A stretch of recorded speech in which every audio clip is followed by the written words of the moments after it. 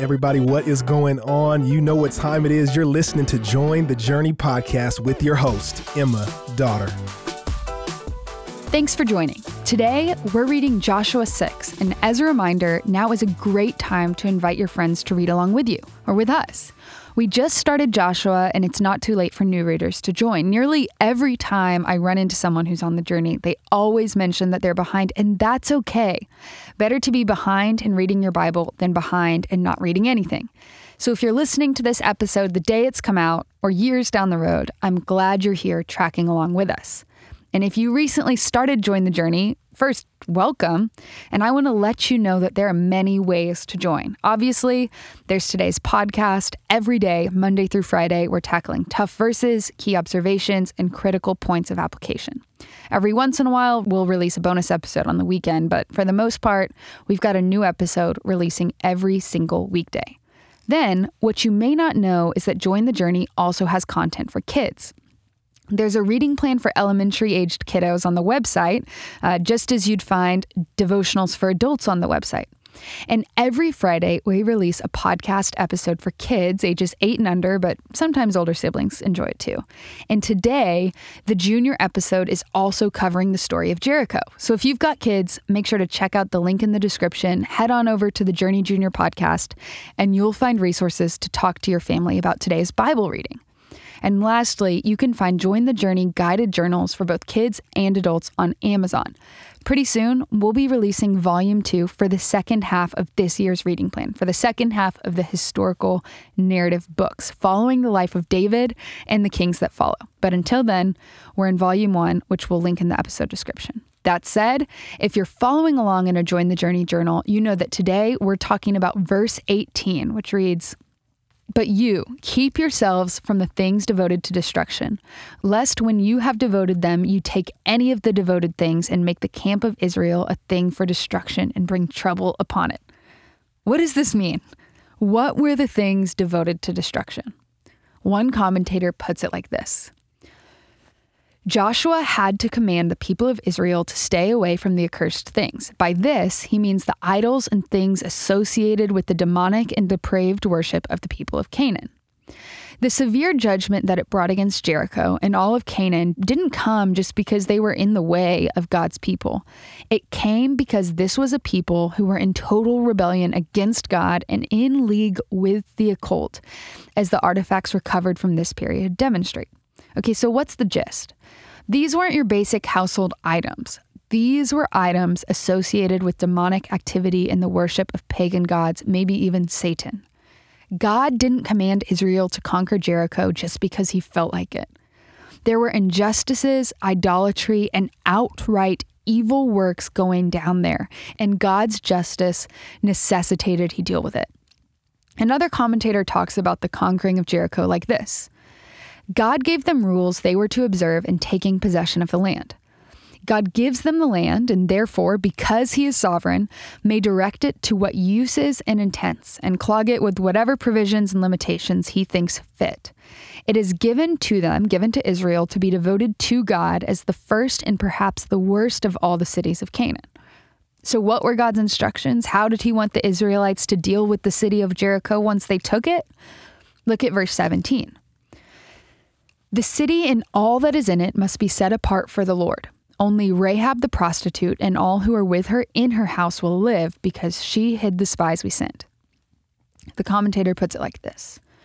The city must be burnt and all the lives in it sacrificed without mercy to the justice of God. No life in it might be ransomed upon any terms. They must all surely be put to death.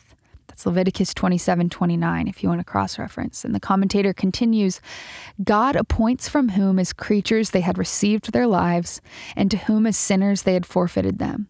And who may dispute his sentence? Is God unrighteous who thus taketh vengeance?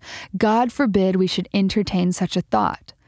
There was more of God seen in the taking of Jericho than of any other of the cities in Canaan, and therefore that must be more than any other devoted to him. And the severe usage of the city would strike terror upon all the rest and melt their hearts yet more before Israel. Only though, when this severity is ordered, destroy all the city, Rahab and her family are exempt. She shall live, and all that are with her too. She had distinguished herself from her neighbors by the kindness she showed to Israel, and therefore shall be distinguished from them by the speedy return of that kindness. The commentator continues with point 2. All the treasure of it, all the treasure in Canaan, the money and plate and valuable goods must be consecrated to the service of the tabernacle and brought into the stock of dedicated things. The Jews say because the city was taken on the Sabbath day, thus God would be honored by the beautifying and enriching of his tabernacle. Thus preparation was made for the extraordinary expenses of his service, and thus the Israelites were taught not to set their hearts upon worldly wealth, nor to aim at heaping up abundance of it for themselves. God had promised them a land flowing with milk and honey, not a land abounding with silver and gold, for he would have them live comfortably in it, that they might serve him cheerfully, but not covet either to trade with distant countries or to hoard for later times. He would likewise have them to reckon themselves enriched in the enriching of the tabernacle, and to think that that which was laid up in God's house is truly their honor and wealth, as if it had been laid up in their own. Look at verse 18. It reads, "But be careful when you are setting apart the riches for God. If you take any of it, then you will make the Israelite camp subject to annihilation and cause a disaster." The commentator continues with point 3. A particular caution is given then for them to take heed of meddling with the forbidden spoil. For what was devoted to God, if they offered to appropriate it to their own use, would prove a curse to them. Therefore, verse 18, "Be careful to keep yourselves from the accursed thing, the items devoted to destruction. You will find yourselves inclined to reach toward it, but check yourselves and frighten yourselves from having anything to do with it."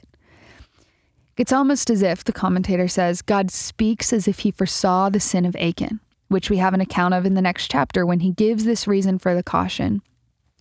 "Lest you make the camp of Israel a curse and trouble it, as it proved that Achan did," the commentator concludes. In the upcoming days, we're going to learn what happens when Israel fails to uphold this instruction. But today, we're simply left with a warning. Pay attention to what God says is best. Don't give in to temptation. Take every precaution to guard against the temptation to disobey. Be careful.